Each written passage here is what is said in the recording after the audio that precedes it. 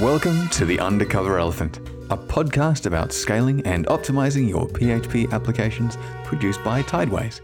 Each week, Benjamin Eberlei and Matthew Setter sit down with an expert from the PHP community to discuss a specific aspect of highly performant PHP applications. Whether you're a lone developer or part of a larger team, if you want to develop fast and reliable PHP applications, then this, my friend, is the podcast for you. All right, let's get started. In this episode, my friend, we are going to be talking with Arne Blankerts from the PHP-CC about tuning PHP-FPM. As always, you can find an article about the topic at tideways.com/podcast/8, as well as in the show notes. Hey Arne, where are you calling from today? I'm sitting in Hamburg right now, actually my hometown. So we are going to talk to you today on the podcast about the topic PHP-FPM. Yep. And the reason we invited you is that you gave a talk about this topic with Sebastian Heuer on different conferences. And I believe it's a topic that's quite interesting to a lot of people. And I guess we should start by asking you why PHP-FPM. So what is it and why should we use it? Okay, so pretty much everybody, at least the majority of people that I know, started with PHP being a module for the Apache web server, which is probably one of the reasons it became popular, because that was the standard web server in the days and everybody used it, because also all the shared hosting and everybody had it installed, so it was easily accessible.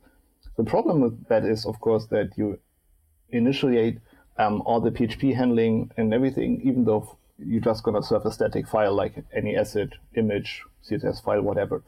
And at some point, people realized it might be a lot smarter to actually have PHP as a separate process running, ready to do whatever it needs to be doing, only at the point in time where it actually has to do something. So PHP-FPM was kind of born as a patch to PHP, as a new means of executing PHP, and well, turned out people liked it, and since a couple of versions now, it's like a standard component of the PHP stack, and is, at least from our perspective, the recommended way of running things, because it's most flexible, easily handleable, best scalable, and pretty much makes life a lot easier than using an Apache module. Okay, so PHP-FPM uses the FastCGI protocol, so can you explain a little bit what that is? Yeah, sure. Well, FastCGI, as the name suggests, is the faster version of the CGI protocols. CGI is the Common Gateway Interface, which was invented to be able to execute external processes. But you can imagine if you want to have a high-performance website, actually spawning a new process at request time, waiting for it to execute, and then close everything down completely, as in start the binary and then free up everything from scratch, so to say, for the next request, or redo everything. It's going to be quite slow. So people figured if you pre-spawn the process and have a protocol to communicate over a socket or a network stack, makes things a lot faster. So that's what FastCGI is all about. Okay, so whenever you start seeing people using PHP-FPM and hitting some kind of problems, there's sort of a bunch of error messages that come up when people usually start looking into how does PHP-FPM work for the first time. And one very important topic that PHP-FPM requires you to learn about a little bit is the difference between sort of pool modes that exist. Can you explain us a little bit what this is and why we should look into it? Sure. Well, let's start with how PHP-FPM in general works. So there's a master control process, if you will. That's the actual FPM process manager. That's what the FPM part stands for. To make sure that you actually have something that can, take the request from the web server and then forward it to whatever kind of PHP child process that can actually do the actual work. So for that to, be set up and pre-spawned, you actually have to configure a few things as in how many children you want and how this respawning or adding children should work. And the default thing, of course, is to say we're just going to do everything dynamic. So we're going to make sure it's only like a few pre-spawn things. And if we realize we are running out of available children, we're just going to add some more up to a certain configured maximum. And if we realize we don't need all those children anymore, we're just going to remove as many as we can remove before we have to respawn things again. And well, while that, of course, does not necessarily impact performance by itself, unless you actually have to wait for a process to be spawned, it's of course going back and forth with like children and processes running. So that's not necessarily the most optimal thing to do. And in most cases, the default configuration is, well, make sure we're not running too many children because we don't want to overload the CPU or the system in general. And if you have a high traffic website or many PHP processes that are required to do your things, obviously you will like run into like the limitations of like, actually there's not any child available, so we have to either wait or tell the client on the other side to just, try again later because we are out of resources, which is of course not what you want to do for a production website. So there's alternative modes, which is static and on demand. So the basic difference really is like how many children are you going to pre-spawn and how are you going to handle the case that you need more or that are too many idle. While it makes perfect sense for your like development machine or your local box to have everything dynamically spawned whenever needed, because you're not very likely to have that many concurrent requests unless you're going to do a benchmark test or something. For a production environment where you have a relatively predictable load, for most cases at least, static is the most optimal setting. You can even run benchmarks on that and see what works best for you, so you can see which operation mode you should use. Do you have a rule of thumb for like when you would use each mode? I guess nothing is ever fixed, but do you have sort of broad recommendations for which mode suits broadly which type of application? Or is it not quite that easy to say? It's not that easy to say, actually. Okay. It really depends on how many concurrent requests you need to handle and how long those processes might actually be running before they are available for new requests. So basically it depends on your application load. In general, it's, I guess, pretty much comparable to what people do with their memory checks. So you see how much free RAM you have, and everybody's in the day seem to be really happy and proud, like, hey, I have this big fat ass machine here and it has like, I don't know how many gigs of RAM free. Isn't that awesome? If you look at it from today's perspective, it's like, no, it's not. You're wasting power because you have more RAM in that box than that box obviously needs. Mm-hmm. So if you actually have a server, make sure you actually make use of it. So the fact that the child process is idle, well, then so be it. If you are into trying to get performance, make sure you have enough resources available. And if you only need 10 children running to satisfy all the demand, well, awesome, then configure that. But don't set it to like only 2 and maximum of 10, because then if you actually need 10, you have to spawn 8. So it's really like, okay, let's see what the average load is and try to find the optimum. But with so many things in IT, it's something you actually have to figure out for yourself and your environment. Most cases, the static setup is, for production environments, the most useful. Mm-hmm. So the static setting requires you to define a fixed number of processes that are running all the time. Yes. Which essentially leads to the follow-up question, how does this relate to the memory limit of PHP, and how does this relate to the number of cores that a server has? Do you have sort of a few thoughts about how to calibrate that for our listeners? Again, it's not that easy to estimate in general. The basic thing is, let's start with memory. So again, it's something you should probably monitor on like the average request that you have and how much memory each process or each request consumes, so that you can see, okay, this is the average amount of RAM that I need, so that you can say, okay, I have like, say, 100 concurrent processes. Will that actually all fit in memory? Because obviously, from performance perspective, you don't want to end up swapping. So that's the number one thing. So do not ever configure more children than you could actually fit in memory. In the amount of concurrent processes, of course, that highly depends on what these processes are doing. If they are calculating heavy things on CPU, obviously one process means one CPU core. If they are talking to databases, external services, or other microservices or whatever, then there's a lot of I/O involved, so the processes might be actually spend more of the time waiting. Actually, Rasmus made the joke at one of the conferences I saw him presenting that if you optimize PHP, in many cases, it's just going to wait faster. Yeah. So again, if you have a very I/O-bound application, then having more concurrent processes will not be a problem because the individual processes going to spend their time waiting. If you have a very CPU-heavy application, then obviously you might end up at the very worst case, one child per core. Yeah, but I believe that's a really good way of thinking about it. A lot of the blog posts I read about PHP-FPM tuning make this a sort of very hard rule that you shouldn't set the limit of workers or processes higher than the number of cores, which I find quite fascinating because we ourselves, for example, run with about, I think, 50 or 70, something like this, static children pre-spawned. And we actually hit them sometimes because of load spikes.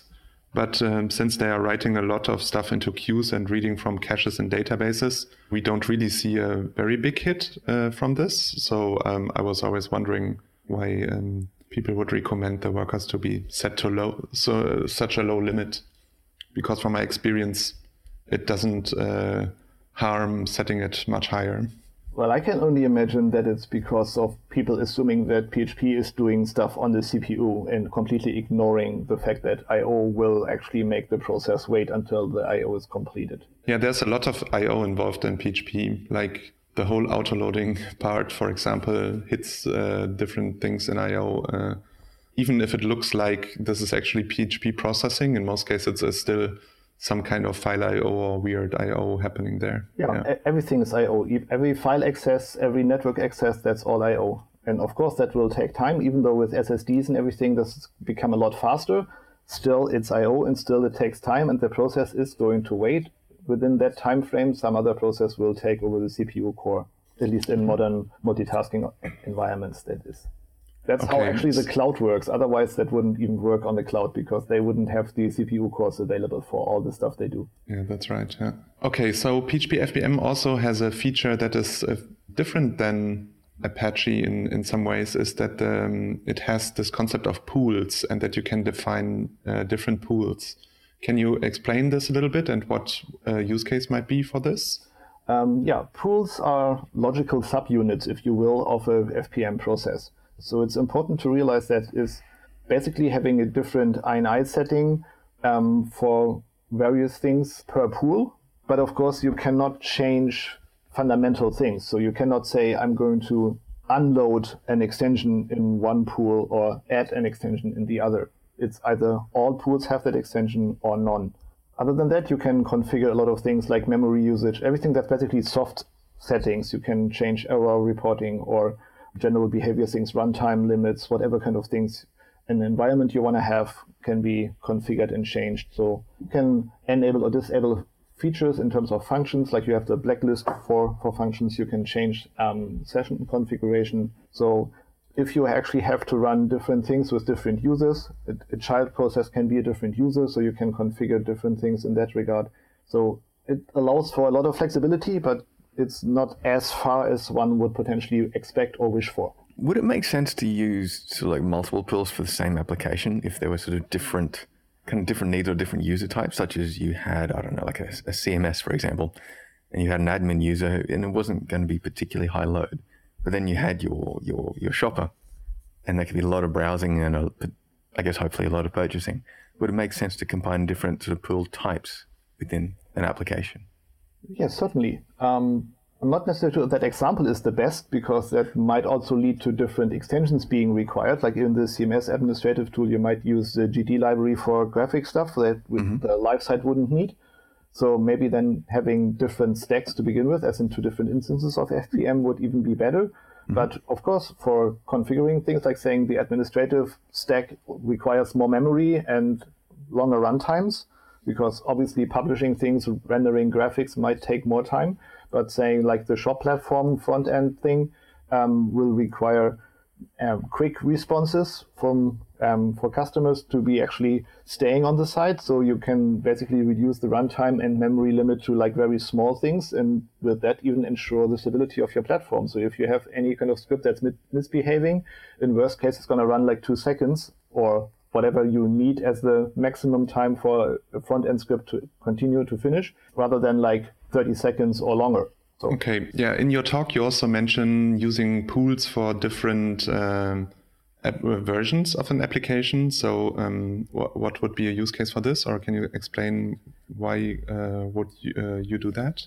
Yeah, the reasoning behind that was that many people try to deploy with all kinds of weird mechanisms that in most cases, or in many cases at least, include having symlinks for the current version, whatever that would point to, which leads to various, the way we do it. Which leads to various interesting problems unless you actually restart the FPM process, because PHP has the real path cache, which will lead to very interesting and pretty much undebuggable errors, because if you change the symlink in like while the request is running or while PHP is busy in general, you might end up having some files being loaded from the old place, from the old directory where the symlink used to point to, because the real path cache stored the result of this symlink resolution, and have some scripts loaded from the new thing if either the cache entry expired or the file hasn't been loaded to begin with. And of course, those scripts may or may not work together in combination. So if you try to get like an error message from that system and then try to understand why it failed and try to reproduce it on your system, where of course the whole environment is completely different, you're never ever going to find that issue. So symlinks are potentially dangerous. And what we did with various of our clients is say, okay, if you're going to create a new version to deploy, you're just going to also add a new pool for that with its own socket for that particular version, and then tell the load balancing front end, for example, Nginx or any other load balancer mechanism up front, that for all new requests, please go to this alternative pool. Okay, yeah. Do you know if PHP-FPM pools share the op cache, or is it separate between the real path cache from your answer before? I assume is now different for different pools, or shared? I don't know. Do you know that? Well, I'm not fully sure, but I would assume it's shared because it's the master process of the FPM is owning the op cache, so it should be shared. Okay, so every pool, the pools don't each have their own master process, but there's one master process. Yep. Okay. That's why I said that you might actually have to have a separate FPM process running with its local pool. So it's even one level more that you have a different control process, which actually makes a lot of sense, even for like concurrent versions of things, so that you have individual control. You can shut down things without actually reloading the full thing. Okay, yeah. So let's say you have your PHP-FPM configured and everything is running smoothly or not. How would you look into if PHP-FPM, if it's behaving correctly? What other ways to sort of get at metrics, at log files, and what would you be looking for? Well, one thing obviously would be to install a typeface extension, I guess. But apart from that, you can ask FPM for status as well. By default, that's disabled, but they do have a status page, which you can configure whatever URL you want. I think the default is status, but I'm not really sure. And you can configure it in various formats. You can get it in human-readable HTML, or you can say, I want to have it as a JSON in like a small or full version, so you get a lot of process information and can see how the actual load is from the perspective of PHP-FPM, which I guess is really helpful to see what's actually currently happening. And of course, looking at the log files, see where stuff is breaking, what error message you might get would be important. You can also enable a slow log, which basically is the same as you might know from MySQL, where you can say, okay, everything that's taking longer than X seconds, milliseconds, whatever, please log it so we can have a look at it, why that might have taken too long. Okay, so I know the status page also includes sort of this very typical error message, max children reached, which PHP-FPM puts into log files when there's too much load on everything. So we are tracking this variable to see if if requests are getting shut down by Engine and in Nginx seeing the I believe 503 page in this case is rendered when PHP-FPM says I can't handle it anymore. Yeah. When there's no child available and the backlog is full. Yeah. It's just something that's like a little bit different. Are there any interesting sort of weird and wonderful use cases that you've come across that you could share? I appreciate, client things have to remain confidential, but are there any interesting sort of stories from the field that come to mind that, might be interesting to share? Well, I think one of the unexpected things is that when you want to go into high performance things, you need to have scalability in mind on various levels. And the default settings hardly ever apply to that for obvious reasons. But quite some things are, even if you tweak them, causing new problems to arise. For example, one of the things that many people have enabled by default, because that's the default setting, is that the opcache will check the file, whether or not it changed, so that the actual opcache entry is up to date, which of course makes I/O happen again, which you don't necessarily want. But if you disable that, then there's literally no way to actually clean the opcache anymore, because for whatever reason, the PHP core developers decided not to implement a functionality for that. So the only way to actually get stuff out of the opcache then is by restarting PHP, which is weird, because it of course causes interesting problems with like running processes and stuff like that. So that's why we keep telling people that even though the default settings and the default setup, if you install it from a package, for example, will only install one service file or systemd configuration, just copy that and make a second process so that you can swap between the two things. And if you create a new version, then have a dedicated process with its own opcache, and then switch back and forth, like basically an A/B deploy, which makes a lot of things easier. But of course also requires, if you want to have that on different machines, even for scalability reasons, then you need to address where you store sessions, if you want to have sticky sessions. And a friend of mine said, like, if you like pain, you're going to make sticky sessions. I can understand that very well from reliability perspective, because if you have a sticky session and that particular server dies for whatever reason, then of course your session and all the users on that particular server are basically doomed. So you don't want that. So try to refrain from that. So you need now a shared mechanism to store sessions. And probably if you look into the PHP manual, you would even notice that, but there's a big fat box saying, do not ever, as in really ever, think about using NFS for a stored session mechanism. Still, sometimes people try to do that and then wonder why stuff doesn't work. Fair enough. At this point, we're coming around to about the latter bit of the podcast. Do we want to continue, or should we start to wind up? I think there's one interesting bit I saw in the talk about PHP-FPM usage that you added at the end. Yeah, can you explain a little bit about some maybe the unknown features of PHP-FPM that are interesting to use? Unknown features? The file upload thing. That's actually more of an Nginx feature in that regard. The thing is that if you use PHP-FPM, the likelihood of not using Apache as a web server in front of it is getting higher and higher.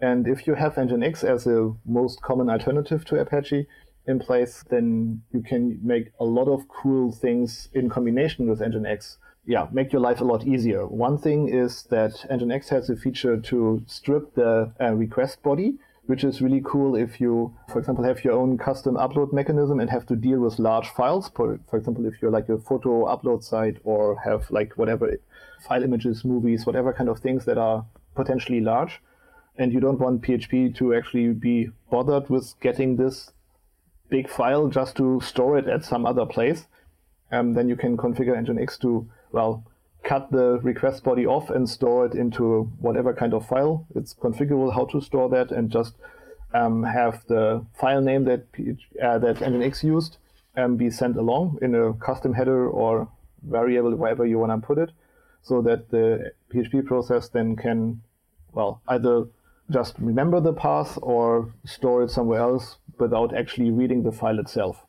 which is, I think, quite practical also in terms of like waiting times, because you don't actually have to wait a lot on things. And if you, on the other hand, have to send out that file, you can, of course, put it in a spot where it would be reachable from the outside, but that's usually not necessarily smart if you also uploaded it, because for security reasons. So you want to have PHP decide whether or not that file should be served.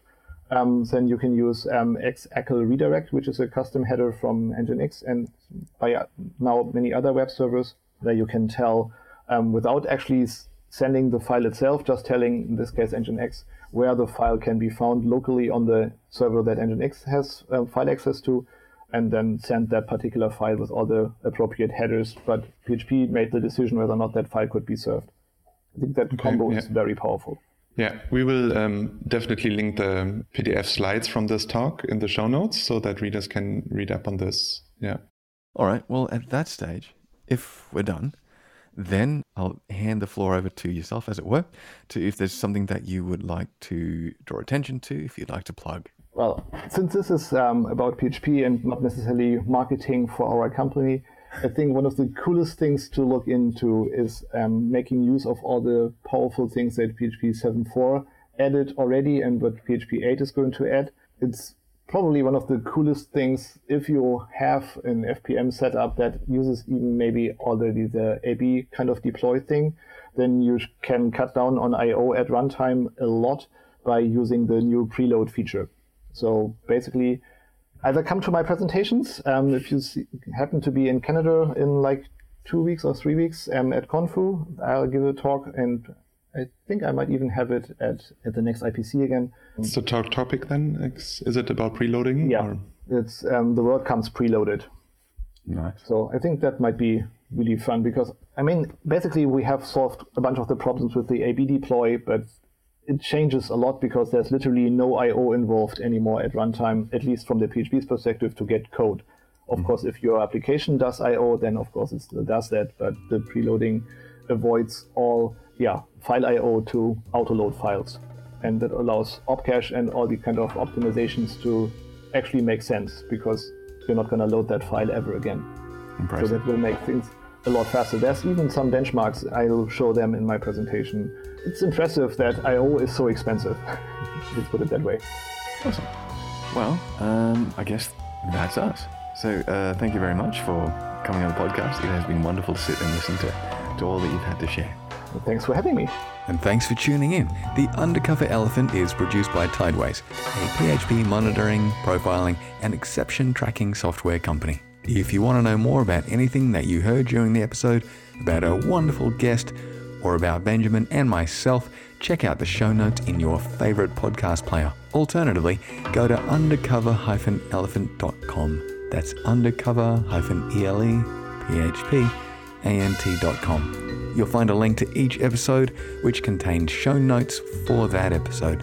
If you'd like to be a guest on the podcast, or if you know someone who is very knowledgeable in writing highly performant and scalable PHP applications, then email us at podcast@tideways.com.